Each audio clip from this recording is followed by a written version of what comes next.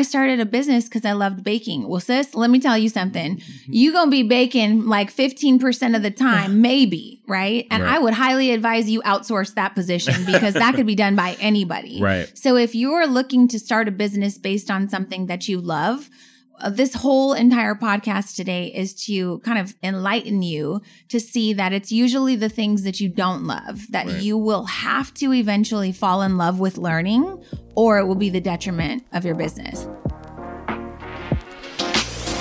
Welcome to the Push Podcast. Why push? Because a nudge is just too friendly. And friend, we're here to help you get your shit together.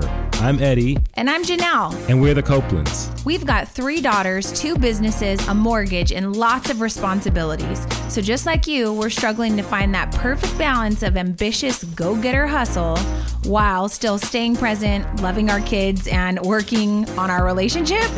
And doing the laundry, going to the grocery store. Oh, and don't forget being mindful. Yeah, all of the stuff. So if you're juggling all the things, but you're also trying to get to the next level, guess what? You're in the right place. So get ready to be pushed. Hey guys, welcome back to the Push Podcast. I'm Janelle. And I'm Eddie. Welcome back. And we've got a fun episode in store for you. And before we get in, right before we hit record, Eddie said, do you have a what in the world? What in the world? And I can't really think. I feel like we have what in the worlds all the time. Yeah. But here's but they involve other people that probably don't want to be outed. So here's the honest to God truth. We have so much to share and talk about, but we just don't know if we can talk about you guys. Like, because some people, you know, maybe people we work with, some people are family members, and we really want to talk about these amazing things because we know that they would also bring joy and laughter and lots of key learnings to your life, but we just don't know what the rule is for outing people. Yeah. So, I mean, do we tell the stories without saying any names? Like kind of change the identities of the people to protect them? To protect the innocent. Okay, so here's my what in the world then. I just want to know, have you ever been told a story that you thought was pretty funny, right? Yeah. You laughed and it was fine. And then you retell the story to someone, but they take it to a whole nother level. So that's my husband. The other night, I told him a story and he took it to like level 29. It was maybe probably a strong level 10 story. He took it to level 29, maybe even 37. And we laughed so hard. Jordan actually said yesterday, she goes, what the hell were you guys laughing about the other night? You were like children in your room and I was trying to sleep. And I go, your dad had me in tears. I couldn't stop crying. My pillowcase was soaked. And well, let me just give you my perspective. Have you ever been told a story and the person tells you kind of in a casual way, nonchalant you way, just think it's the absolutely most ridiculous thing you've ever heard in your life, and you think everyone involved should go to hell? Like everyone involved should be completely hellbound because it is so freaking outrageous. Okay. That's what happened to me the other night. Okay. Tell the people what happened. Here's the story. Changing names. I'm not even going to use any names, but the gist of the story is somebody that we know. Somebody out there. Somebody that we know who we are blood related to. Oh, wow. Okay.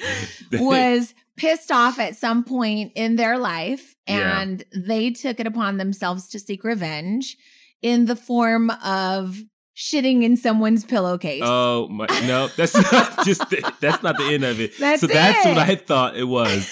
I thought it was, oh, that's horrible. Like, did they leave it on the floor? No, they stuffed the pillow back in there. No, I don't think the pillow was ever removed.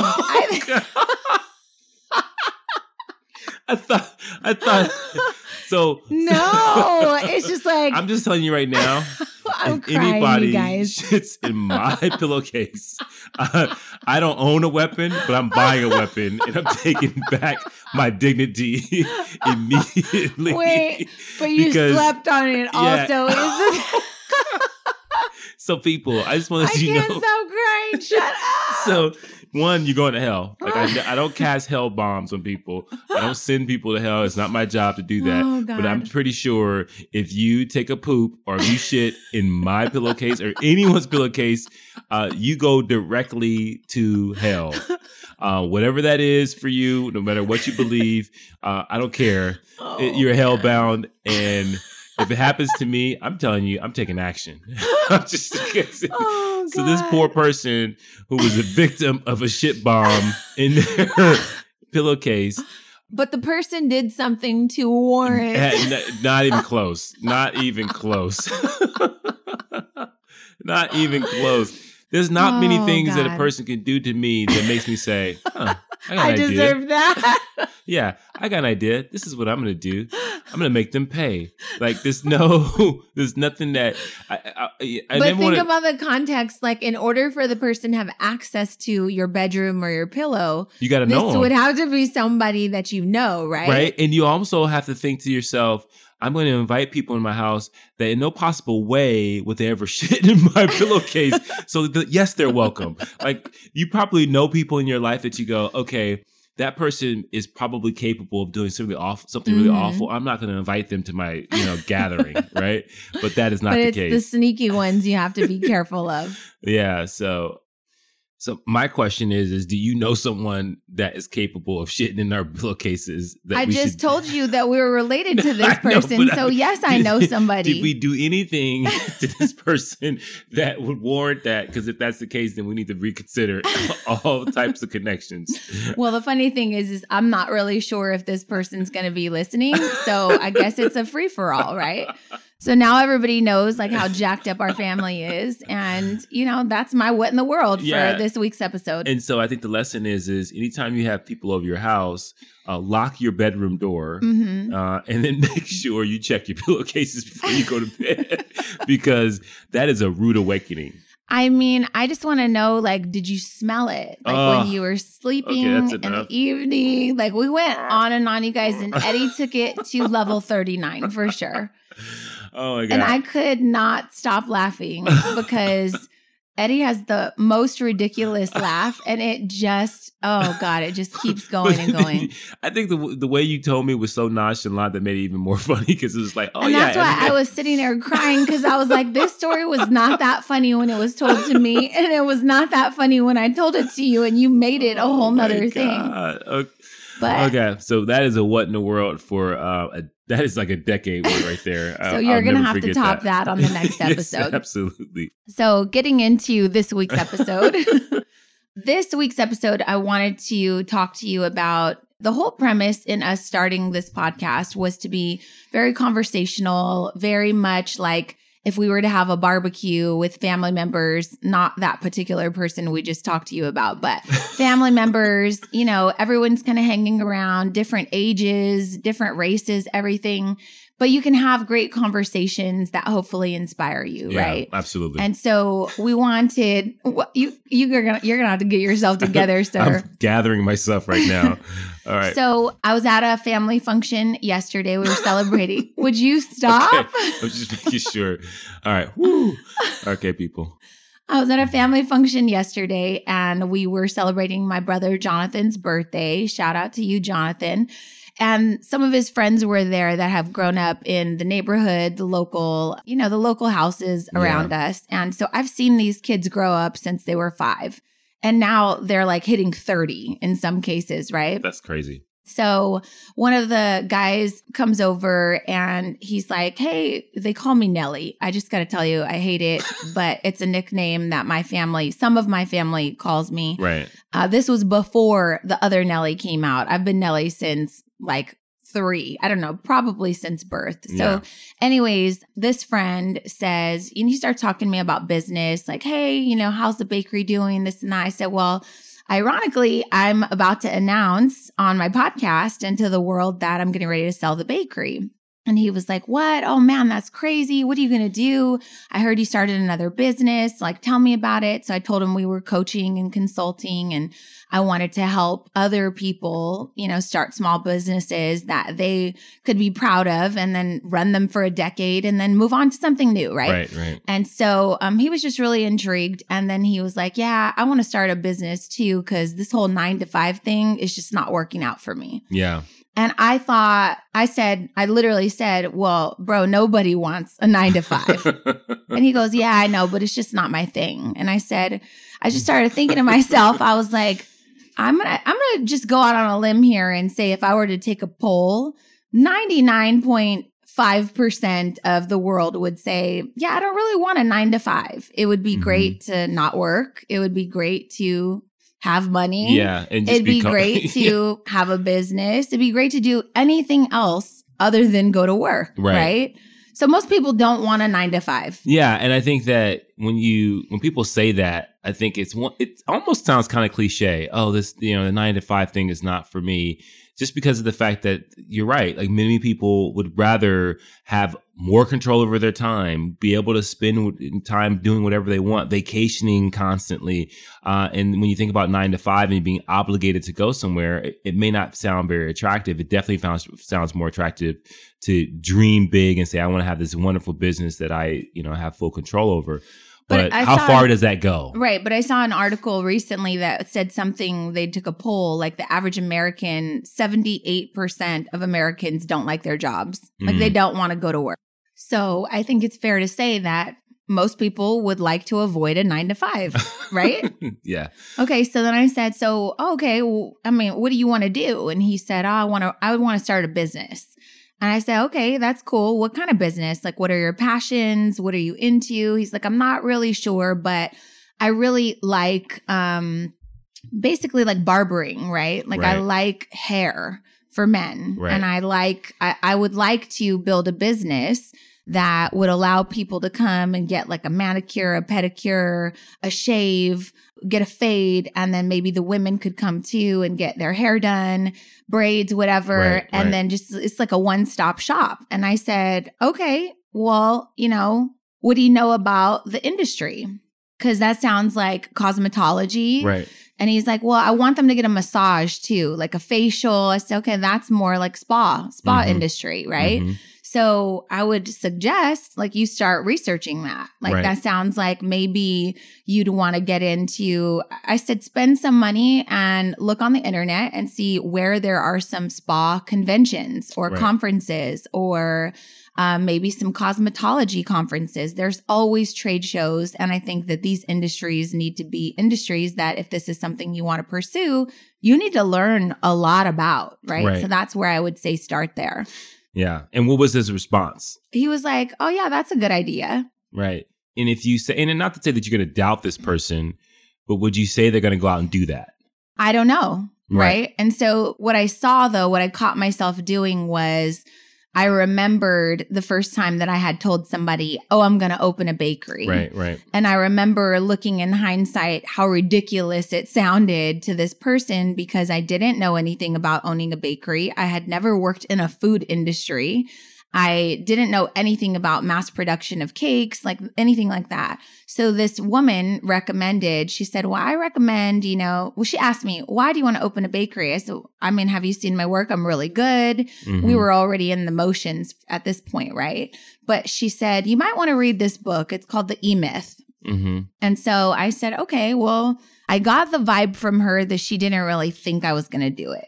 But can I want to just backtrack a little bit, right? You're talking to someone about opening up a bakery and you're already in it. Like you are already in. Okay. So the girls were 4, 6, and 8. Right. They were in gymnastics. We had just lost our jobs. Yeah. We had just kind of started doing research for the bakery. We had a couple of cake orders under our belts. We had named the business, registered it, trademarked it. But did I know everything I needed to know? No. Not necessarily. Right. But I remember this woman at the gymnastics studio. I was in conversation talking to her. I can't remember her name. And she meant well. She was a professional working woman who, did well for herself. And she said, I recommend you get this book before you make any big decisions. And I thought, well, she doesn't even know I'm already in the works, of making all these decisions. The ball's already rolling. But what I'm trying to say is I remember how she made me feel, which wasn't like, oh, you'll never do it. It was just like, you might not know everything you need to know before you hop in and commit to this. Maybe you should read this book and educate yourself a little. Yeah. Do you understand what I'm saying? Yeah. And some people, I think, so, I 1000% appreciated her transparency. Yeah. And I'm the type of person that if I sense somebody's hesitation or sense that you think I don't know what I'm doing or I don't know enough about it, I'm going to listen to you. Right. If you're a credible person. If you're just being a crappy person, that's one thing. But I trusted what she said and I knew that it came from a good place, right? So what did I do? I went on and bought the book. Yeah. And the book did change my perspective on business. The principle of the E-Myth is basically saying that just because you're good at something doesn't mean you'll make a good business owner doing that thing. It means you're a good technician at whatever that is, right? So if you're a good barber, you might just be a good barber. That doesn't mean that you'll know how to handle the day-to-day logistics or standard operating procedures or possess the leadership skills and qualities that a good leader needs to possess in order to lead another team of barbers, right? Yeah. And I think that that's where people get stuck and they get trapped into the dream world of, oh, I would love to do this and that would be so great, is because there's a very big difference between, hey, dreaming something in your head in the perfect scenario and then actually being in that industry and immersing yourself in it and knowing the ins and outs and knowing what may be required from you in order to do this work. It's very, very different. And then the key thing also is that even if you're in that industry, even if you are already doing that work, because you're good at it doesn't mean you're going to be a good business owner and entrepreneur. Abso-freaking-lutely. And I think right now in 2020, entrepreneurship is so romanticized. It's so sexy. Yeah. And so everything you see is about being your own business owner, and that is great. However, that comes at a huge cost. And I think that is where people really get stuck. And I could tell you that I would probably say that 97% of people that I talk to that tell me they want to do something, especially something audacious, they like never starting a business. And let's just say if I have the opportunity, if it's something that I can understand and I give them some suggestions, 97% of the time, they don't even take one thing and run with it. Like they don't do, and they may be in like infant stages of like just dreaming it, but they never make it a plan or a target because it actually feels better just to dream. Sometimes there's a bit of satisfaction that happens by just talking about it. Right. And then what happens is they're so satisfied and they're so pacified by the fact that they talked about it to someone else that they never even act on it because they already got the feeling that the accomplished may even feel like. It kind of goes back to when we talked to our students about the lemon, right? If you visualize having a lemon, if you close your eyes and all this kind of stuff, your mind and your body starts to respond to as if the lemon was there. You start to pucker up. You start to feel like the feeling of sour. And I think that's what happens sometimes when people have dreams. So every time someone talks to me, I go, I wonder if this feels better than actually doing the work to try to accomplish it. Yeah. I mean, I think that's a huge thing. And I have seen many people in conversation talk about like, oh yeah, I'm going to start this business. I've got this cool business idea. And sometimes you can tell like, maybe you're just doing this because you think that this is the conversation that I want to have because I have a business, right? Maybe you actually do want to start this business, but do you have what's required to actually move forward with the dream? Right. And maybe it's just like you said, just to kind of hear yourself talk, right? So I'm not really sure where this particular person was coming from, but I'm going to assume that this is a dream that you want to bring to life. And so it's not really my decision or my opinion. I shouldn't use my opinion to sway you one way or the other, but I can share some perspectives, right? So I said, well, I really think that the first thing you need to do is you need to learn about the industry. So that sounds to me like it's cosmetology. It sounds to me like you might want to go to some conferences or seminars or something to learn a little bit more about cosmetology. And then also the spa industry. I said, I have some friends and family that have been real deep in the spa industry and it's a whole world, So there's a couple things I would do. I would go there, I would learn about the industry. And then I would say you also have to be a consumer of these products. Like you have to deeply immerse yourself in something that you want to make a business. Right. So you've got to go to some high-end spas and experience what this feels like and see how you're going to bring something new and different to the marketplace, right? Yeah. You've got to know who your competitors are. You've got to know who else has started a business that maybe has a similar business model. If one doesn't exist, why? Mm-hmm. Maybe men and women don't want to go to the same hairstylist or the same barber, like in the same umbrella, right? Yeah. It's a very different experience when guys go to a barbershop versus when women go get their hair done, right?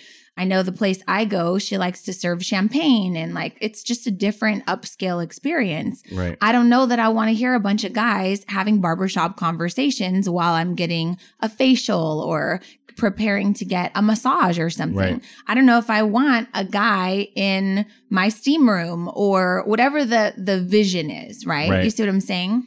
So I said, you've got to completely immerse yourself in both of these industries. The other thing is, you know, you've got to figure out what sort of training might I need for this? Do I need to get my cosmetology license? If so, I know that takes a long time. Start now. Yeah. Right? You're working part-time. You're not really sure what you want to do. You have this dream. Start working in that industry now.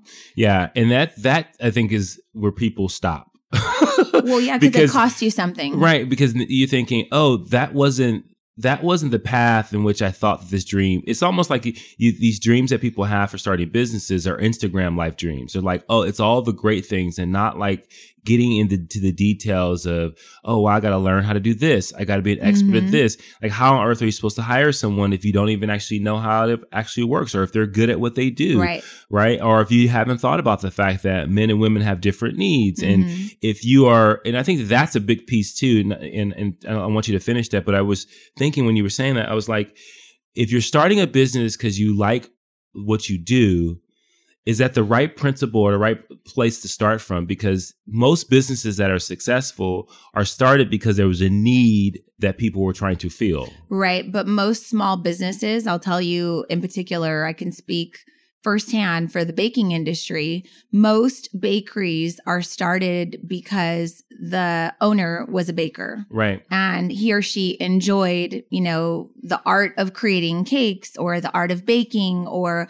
whatever it is. They started out as the technician. And that's hard to scale. So, well, this is why we have a business, which is to mentor people that have a passion, but they don't have the business skills or knowledge or experience to actually create some profitability to create a sustainable business, right? Yeah. And so being the person who's really great, if you're really great at taking pictures, amazing. If you're really great at making cakes, amazing. You're a really great barber, amazing. You're a really great massage therapist, amazing. That doesn't necessarily qualify you to be an exceptional business owner of either of those things, right? And this is why we have this additional business, because we realized that there was a huge need in the baking industry. I had seen so many bakeries over the past 10, 11 years go out of business. And when I talked to these business owners, they were lacking the leadership skills. They were lacking the marketing ability. They were lacking knowledge when it came to sales, right? And so another example that I can give you is when someone goes through a massive fitness transformation, you lose a bunch of weight, you get real buff, whatever. We've seen this. It's happened to us, right? Everyone wants to know how you got in shape, how you lost weight, what you did, right? So then you kind of become an expert because now you're giving out advice, and then you want to obliterate your 9-to-5 and you want to go get certified to become a personal trainer. And now you want to help transform people's lives too because of your newfound love of fitness. This happened to us, right? At one point, I wanted to just let go of everything. I just want to be sponsored by Lululemon and Nike, and I just want to help people transform their lives. So we did, certifications, everything. Guess what? What you need to know if you want to start a business is you have to immerse yourself into the industry because you won't know really what it's about until you get into it. Especially the thing that you will probably be spending your time doing the most. Right. So fitness, when it came to fitness, We wanted to work with people to give them transformations, right? Not only did we want to take them on a journey for fitness, but then I also started another business, which was the meal prep business, because you need to be fit, but you also need to feed your body good food. So people wanted my recipes. They wanted to know what I was eating. So I started a meal prep business, a delivery service. We serviced from Santa Barbara all the way to San Diego in Southern California, had hundreds of people ordering meals, right? And what I realized about the meal industry, and then I'll go back to the fitness industry, is that people want cheap ass food. You want filet mignon and healthy organic green vegetables because you like the idea of eating healthy, but you want like McDonald's prices. Yeah. That was super annoying to me. Absolutely. And you want premium results on a bottom basement budget, right? And so which doesn't go together. So I wound up spending most of my time thinking that we were going to inspire people with food, but I wound up spending most of my time selling people on the fact that good quality premium food was important to their nutrition and their health. And I was like, fuck these people. I don't want to sit here and tell you why you should be eating organic vegetables. I just want to know, do you want to buy it or not? Right. So immediately not immediately, but several months in, I was like, I don't want to do this anymore. This is not what I wanted to do. I wanted to inspire people with healthy food. I wouldn't have known that had I not had that experience, right? So then back to fitness. People get into fitness. Why? Because you have experienced an amazing transformation. You got the results. People want to know. Now you're the expert. So now you do it with the best intentions to go out and help people. But guess what? People are lazy as shit. Yeah. And in my experience, most personal trainers struggle at one thing that is the most important thing to be a successful personal trainer. Let's say it on 3 together. Ready? 1, 2, 3. Sales. They don't know think that it's all about fitness. It's not. It's about the psychology of understanding how can I get this person to re-sign, to sign with me, how to market myself as a trainer. And when they think that it's all about the science of working out, and as long as I'm smart, I'm going to have business. Nobody gives 2 shits about your NASM certification, right? Nobody cares how many push-ups and all that stuff you can do. Nobody cares. What they care about is your ability to motivate them, inspire them, and teach them how to be disciplined. Yeah. Right. But they don't even know that they need that. Right. They think that they need your knowledge and your expertise. You think that they need your knowledge and your expertise. But really what you're signing up to be, if you want to pursue a career in the fitness industry, you're signing up to be a personal motivator, someone that can hold someone accountable, and someone that knows the importance of retention. Yeah. Because without your freaking clients, you've got no one to share these talents with. And there's no way for you to know that unless you immersed yourself in it. Right. As long as, and you fell in love with that as well as fitness. Right. Like the most successful trainers that I've seen fell in love with, or understood at least, that they had to connect with their clients on a personal level, that they had to be a companion in a sense to their clients, so that their clients knew that they could be counted on, that some days they didn't want to work out. They just wanted to talk. Some days they needed a light workout or some days they needed to go hard. Like you understood. Very much not about fitness. Not about fitness. It's about friendship and connection and retention and motivation and encouragement and support, right? And so this is not about, hey, being a trainer. What this is about is if you're out there right now and you're listening to this and you have big dreams of doing anything that's you think is going to be impactful on people or on the world, like you have to immerse yourself. You have to get into a place where you say, okay, I need to turn this dream into a mission. Like the difference between a dreamer and a doer, in my opinion, is that a doer says, wow, okay, I have to do this now,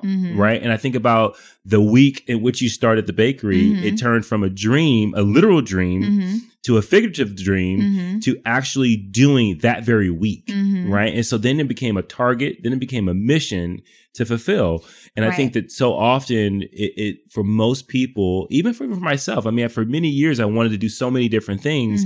And I know what it felt like to feel like, oh, wow, it feels good to talk about this. It feels good to dream. And then, but when you want to really do it, like it's a scary thing, right? Because you know you're going to have to be doing things that you probably don't want to do, or you're going to have to make sacrifices or that you may not want to sacrifice. Right. Right. So you don't want to do the work. Right. Well, for me, I was just obsessed with it, right? I was obsessed with, okay, I like making the cakes. I want to serve people. So intuitively, it was my gut instinct to say, who else does this? I need to know who my competitors are. I need to know what they do. I need to know how they do it. And I need to know how I'm going to position myself to be different, right? Because I know that being different in a marketplace is definitely a way to stand out, right? I didn't read any business books on that. That was just intuitively what I knew.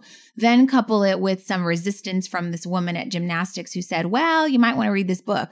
So I read the book and it taught me she's right. You know, she was absolutely right to prescribe this book to me. Just because I'm a good cake maker does not qualify me to be a good business owner. Yeah. Luckily for me, I had the leadership background. I had the financial background from managing a P&L statement for a multi-million-dollar company.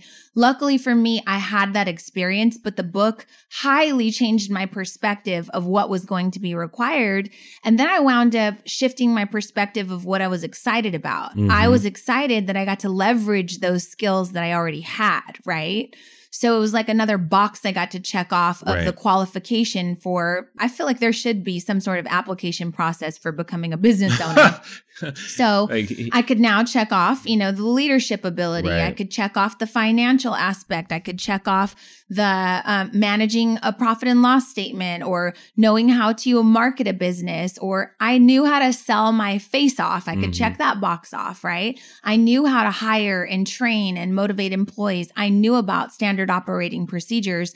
But the book helped me realize that there was more to owning a business than just baking. Yeah. And I think that what you are describing and what we know to be true is that once you accomplish that, and you have to know this because this is so important, that the thing that you are good at, the reason why you started it, you do the least, right? And so you start to look at your daily work as an entrepreneur, and 85% of the time you're doing the things you have to do so that you can do the things you want to do. Right, which became a huge teaching point for us with our students. So one thing I like to share with everyone is like, I got into it because I loved and enjoyed baking and the art. I really didn't care so much for the baking. I knew that was a step that had to be done, but I really loved the art of it. So I loved creating. I loved making. I'd always been creative. When I now had bills to pay, bakery to pay, customers to bring into the bakery, employees to manage, I quickly shifted to falling in love with creating standard operating procedures. Then I quickly fell in love with networking and marketing because I needed to bring people in. No one knew that we were there. Then I quickly fell in love with employee development, right? Because I knew that if my employees were not properly trained, it didn't matter how much time and effort I spent outside of the bakery trying to bring them in. If we couldn't close them, it wouldn't matter, right? And so then I fell in love with sales, right? And everything you just list is never part of the dream. Never. No one says that. You don't say, oh, I want to open up a spa, but you know, I know within that I'm going to have to, like, you may know from like a conscious level if you start really breaking it down, but within your dream, when you're dreaming it, you just see this beautiful place that you've created out of thin air. And not knowing that you're in there grinding away at all these different things that you didn't even think were going to be a part of it. Well, this is a huge struggle for a lot of our students because when we tell them this, they literally want to cry. Yeah, I started a business because I loved baking. Well, sis, let me tell you something. You're going to be baking like 15% of the time, maybe, right? And I would highly advise you outsource that position because that could be done by anybody. Right. So if you're looking to start a business based on something that you love, this whole entire podcast today is to kind of enlighten you to see that it's usually the things that you don't love that you will have to eventually fall in love with learning, or it will be the detriment of your business. Yeah. And I think that it's definitely possible. Like if your ultimate goal or your dream is to create something, to build something, to be an entrepreneur, or to maybe even advance in your career somewhere, like you are going to have to fall in love with the process in which what's required for you, whatever I'm trying to say. it's required that there are certain processes that you have to go through, that you have to endure, that you have to fall in love with, that you have to become obsessed with, that you find this energy to do it every single day so that you can reap the fruits and the benefits of achieving that dream, that goal. I think that is so important. And because I don't know of any profession where you spend most of your time like in the thing you love, right? Unless it's acting. And I think even that, you're probably spending more of your time memorizing your lines and rehearsing than you actually are showing up, performing. Yeah. Absolutely. You're probably being told no in more auditions than you are being told 100%, yes. Yeah. So this is the perspective shift we're wanting you to have. Whatever it is that you want to do, there's going to be a requirement of an investment. Right. And it's usually not going to feel good, right? It's usually not going to be the thing you sign up for. And we tell the girls all the time, like, you don't get to reap the benefits of an applause from an audience unless you're willing to endure all of the no's and the rejections in an audition. And so that's the same, you guys, in business. Like, you don't get to turn your nose up to a 9-to-5 and pursue a business unless you're willing to start today and immerse yourself into whatever it is you think you might want to do. Right. Start going to the conferences, start taking the online courses, start finding a mentor, start working in a barbershop, start interning in a bakery, start, if you want to be in the fitness industry, start identifying who the top performing fitness industry experts are. And I'll give you a little hint. The ones that look like they're killing it on Instagram are usually the ones that are not really killing it in profitability. Yeah. So just because you're winning on Instagram and you have this ridiculous following, you could very well still be scraping by with your bank account. Right. And it's interesting to find, because I think that the more and more we go to different conferences and we expose ourselves to different people and that are outside of the industry that we're in, we find that there are so many little niches of businesses that actually the place where people make their money. So they show up one way on Instagram as this, but they actually make their money in something related, but something that's very small that you didn't even think that was the case, right? And so you may be in fitness, but what you do is you actually write workout plans for certain people, and you're kind of in the back shadows, right? Yep. And so all those different things you have to keep in mind. And the only way you find out the business within the business where the profit is you got to immerse yourself. You got to go to the places where other people are, and you got to learn how they have monetized what they're doing. And I think that's the day today in 2020. What I'm seeing is that you see a lot of things that look like there's money in, but there's no monetization there. It's just exposure. And so don't be fooled by the applause, thinking that the applause comes with profitability. It's sometimes the things that you're doing behind the scenes that actually where the money is. Yeah. And to kind of piggyback on that, when I decided that I wanted to pursue this baking business, I immediately signed up for a baking conference, right? Yeah. It was called ISIS. It's a cake decorating show. You can go, you can take classes. There's thousands of bakers that go. They spend tons of money to go, right? And what I realized is there were people that I was meeting and connecting with, and they were like fangirling over, oh my God, do you know who that is? And they were like obsessed with some of these really amazing world-renowned sugar artists. And then when I asked like, oh, do you have a bakery? They were like, oh no, I teach classes. You teach classes. Not that there's anything wrong with that, but like, how do you make money then? Like, what's your steady flow of income? And I remember like being the black sheep of the group because I was like, I don't really want to worship her because I'm not even sure how she funds this whole, like, how does she do this? Right. So I remember one woman that everyone thought was just so amazing. I had an opportunity to talk to her and I was like, you don't have a bakery. Like, if you don't mind me, like, how do you generate consistent cash flow? And she's like, well, I don't really need to, my husband does well and I'm a stay-at-home mom. And immediately I was like, is this how this industry works?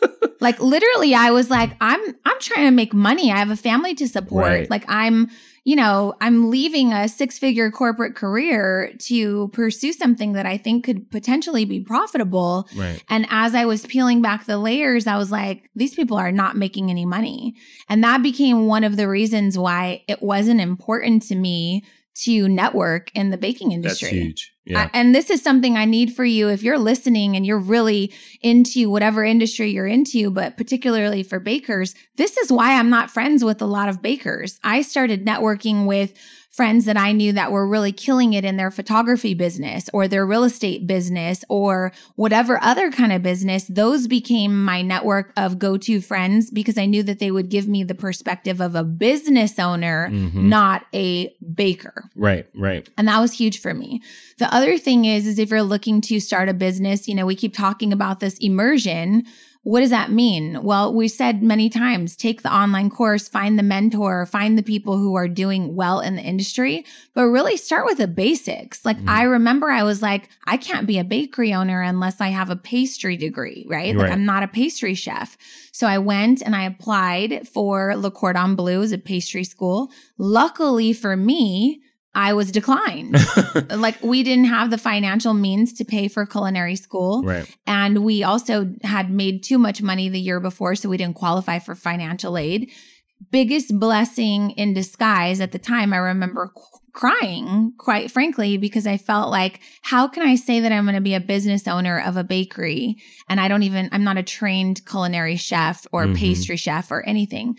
It was the biggest blessing, you guys, because over the next year or so, as the bakery was unfolding and developing, I knew because of my leadership and my management experience, I knew how to vet the proper candidates and how to hire really qualified people and how to be okay saying, I need to know that you know how to do everything that I don't know how to do. Right. I need you to come on and be the expert. I need you to be the one that's innovating and I need you to be the one that's testing and trying and this and that. And I was okay with that. Right. So many of our friends that own businesses are like, well, I'm not going to hire somebody that's better than me because they should have their own business. And that's what I was thinking. Like there's a large bit of, I think, to be successful, to bring your dreams to life, you have to be vulnerable in a lot of ways, right? You have to be vulnerable in a way of saying, I'm willing to learn and have humility around different environments that I'm not familiar with, that I don't know anything about, that I want to suck up all the information possible. Even if you have a background that gives you some type of credibility, and I think that is what, like, I run into sometimes. Like, I feel like I have a background that has really great credibility. And then when we go to different events, there's time I have to like really be humble and say, I don't know anything here. Yeah, I know nothing about online marketing. Yeah, I know nothing about online marketing. And so I need to be a sponge, which quite frankly, you can get out of that. Like you can get to a place where you are kind of the expert. You kind of have all the information. You're the know-it-all. You are the know-it-all. And so being in a place where you say, okay, I have to bring that back. If I really want to bring something to life, I have to go back to being the student, which you should always be. But I think in these situations, you really want to be purposeful around that. And I think when you have that vulnerability and when you have that humility, that's when you can really start to learn and suck up. When you talk about immersing yourself, is letting all these things in and not trying to use your old knowledge to think that it's going to help you, just to say, okay, that's in the background. Let me just take in this new stuff. And I think that to me, I think is a big piece, especially if you're an expert in that. So if you're a baker or if you're in the hair business or if you're a photographer and you're trying to make it a full-fledged business, thinking that your expertise is going to carry you is a mistake. Right. But I will say I would say start with the expertise. So if in this case, my friend who says that he wants to start a spa, salon, barbershop, all that stuff, I would say then you need to go to cosmetology school. Yeah. You need to become a barber. You need to see what it's like to become an esthetician and do facials and see what it's like to work with people who are really amazing that give facials. And or study the hell out of it. Yeah. And say, I just want to own it. I want to hire people. Right. Right. Then you got to work on leadership skills then. And so I think that leads me into the next thing, which is the most important thing in being a business owner, I believe, is your mindset. And so really starting now, while you don't have a lease signed, while you don't have the capital saved, while you don't have anything except the dream, you got to start with your mindset, because I just think you have to work on yourself. So for example, like if you're a freaker outer, we have a lot of freaker outers, right? And you probably freak out at the thought of let's just take it back to the bakery example, right? We were talking to a student yesterday and I was like, what would you do if you dropped or destroyed a 5-tier wedding cake, right? Remember, she was like, I would literally die. I would crumble and die. And I was like, okay, first of all, you can never say that again. You're not going to crumble and die. But if that's your mindset, we have to work on that because that's a problem.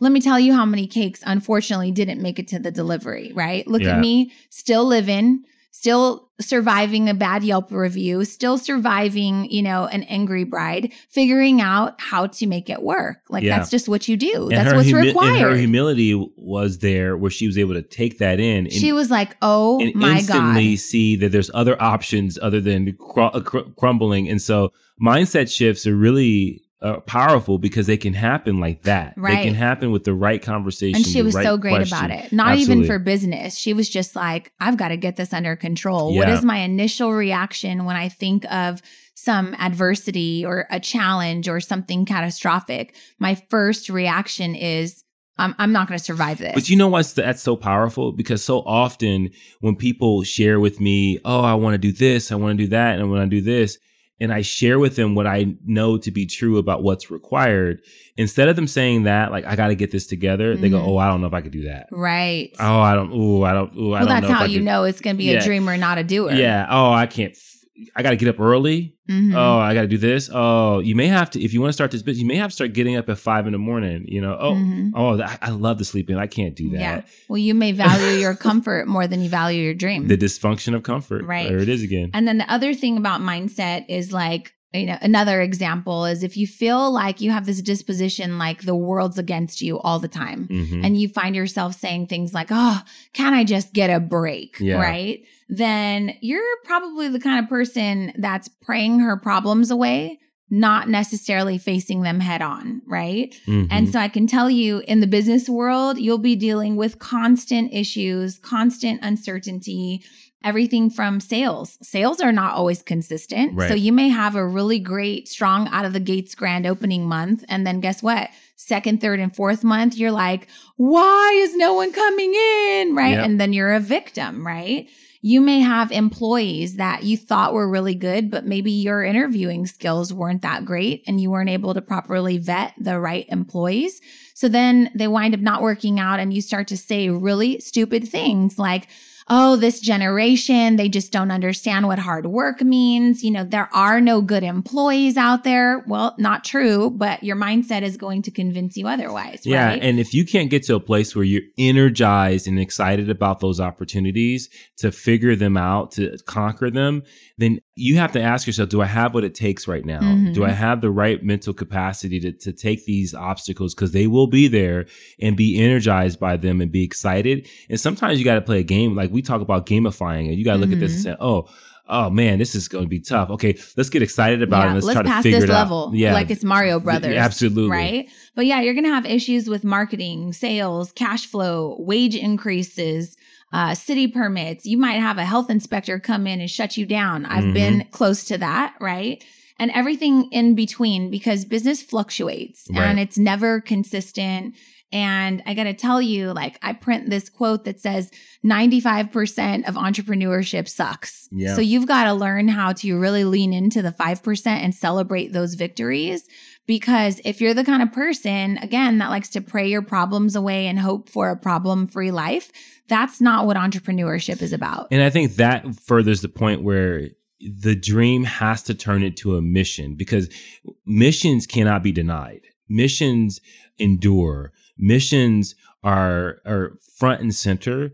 Dreams fade, right? You have a dream, and when it gets hard, it kind of fades. You forget, oh, I used to want to do that. But when you turn it into a mission, and you are hell bent on it has to happen. I've got to do this.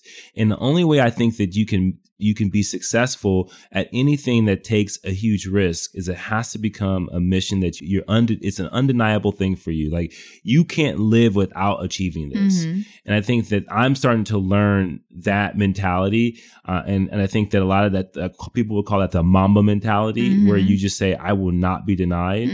And when you practice that and you start to really focus on that, I think that things really start to turn around and you start to really make dreams realities. Yeah, they did a special on Kobe last night, and he was saying, they said, where's the motivation come from?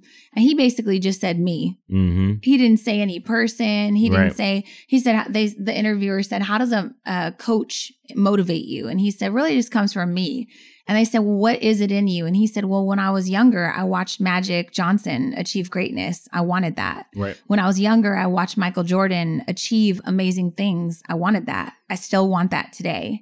So that is what you're talking about, the Mamba mentality and the mission, right? Yeah.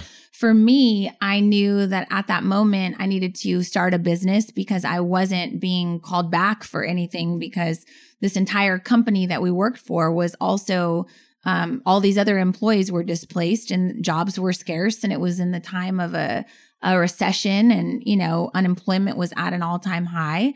And I just felt like there were no opportunities. So Yeah. for me, the mission was just create something from nothing right now that you think you love, Yeah. right? And I Yeah. just kind of stayed true to that. Like, make yourself love whatever season you're in right now.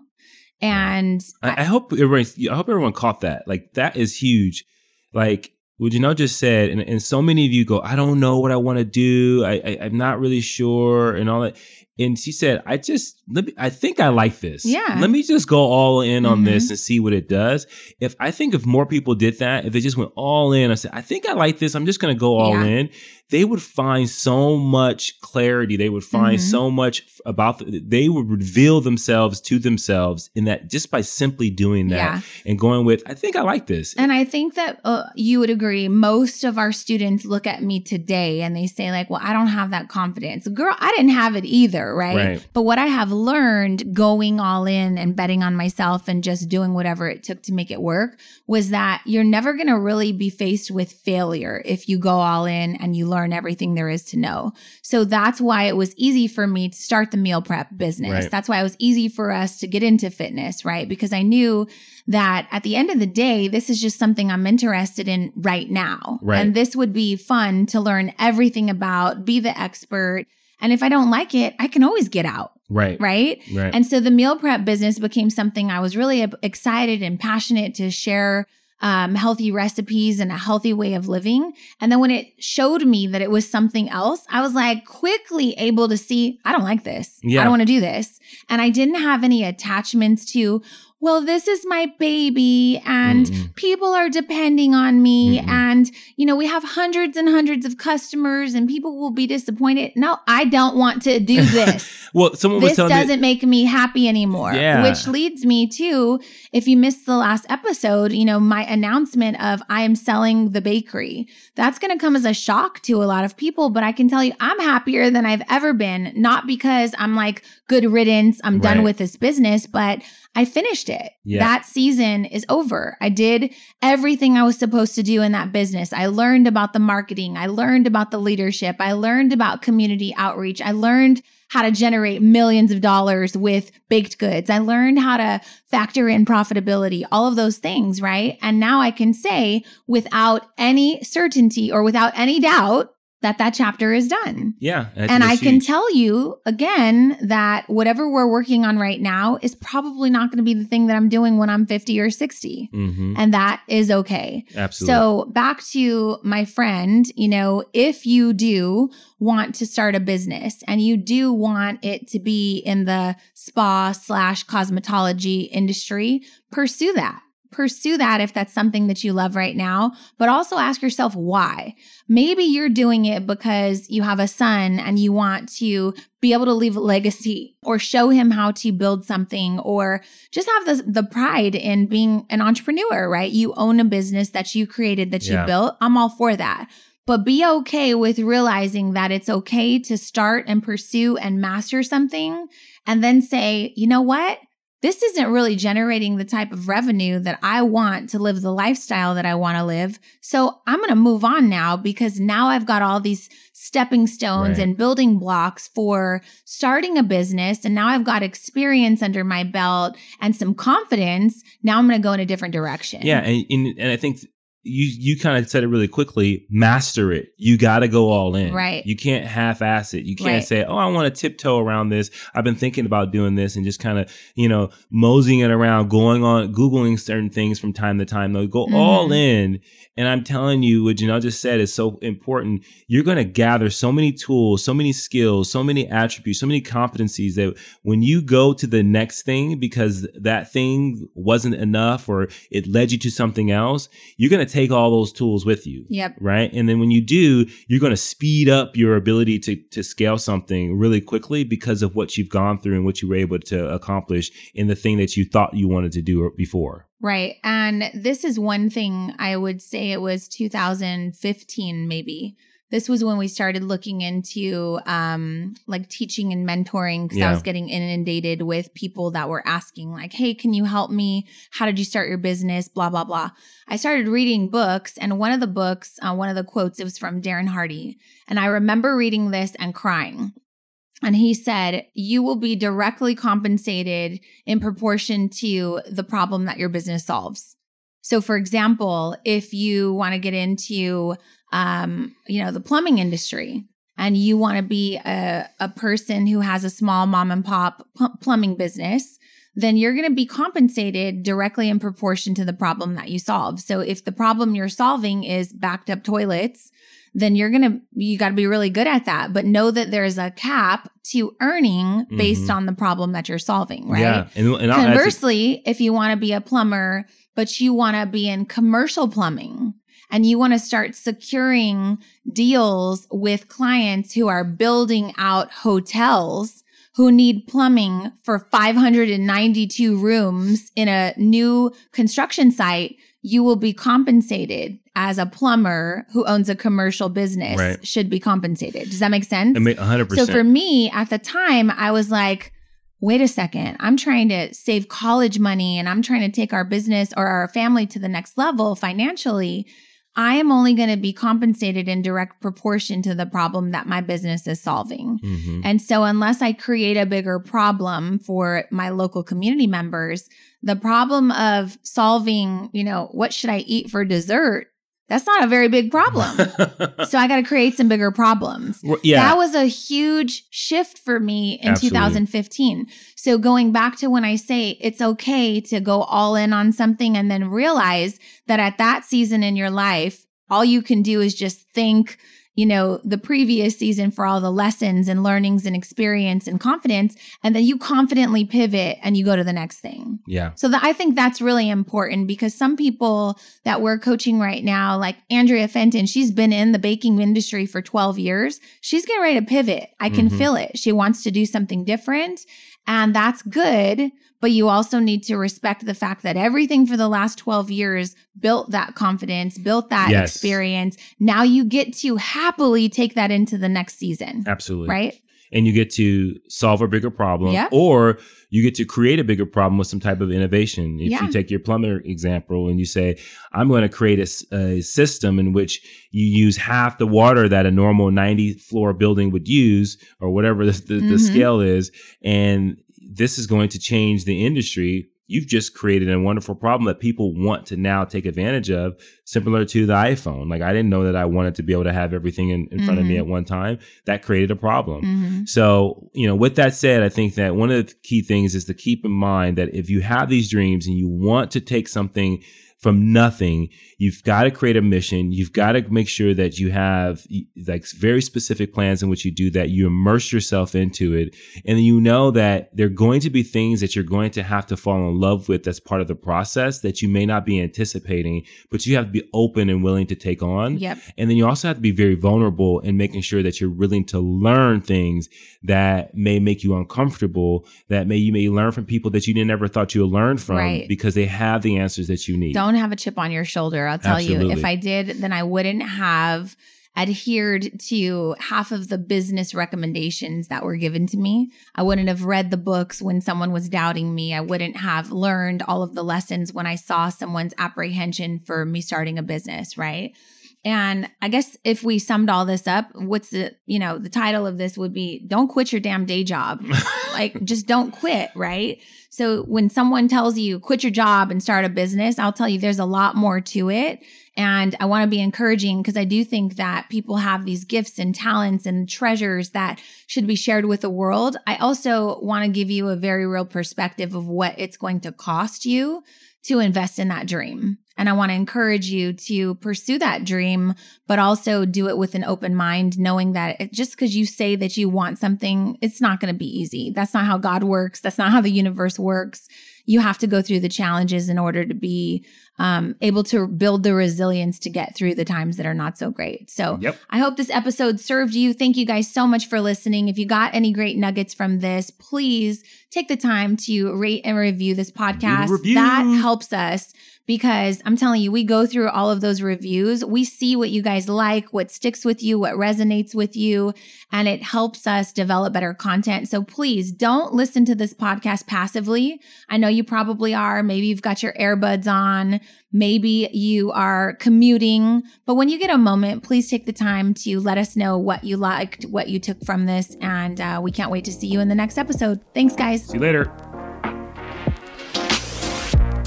Thank you for listening to the Push Podcast. Hey, we want to hear from you. So if you have a question or there's a particular topic that you want us to tackle and you want us to help you push through, you got to do something for us. You got to go to Apple Podcasts and you got to leave a rating and a review. And in that review, go ahead and leave that question with your Instagram handle so that we can shout you out when we actually answer the question. And we'll talk about that on the podcast and make sure that, hey, this particular podcast is made for you. So leave a rating, leave a review, leave your handle, and until next time, push through.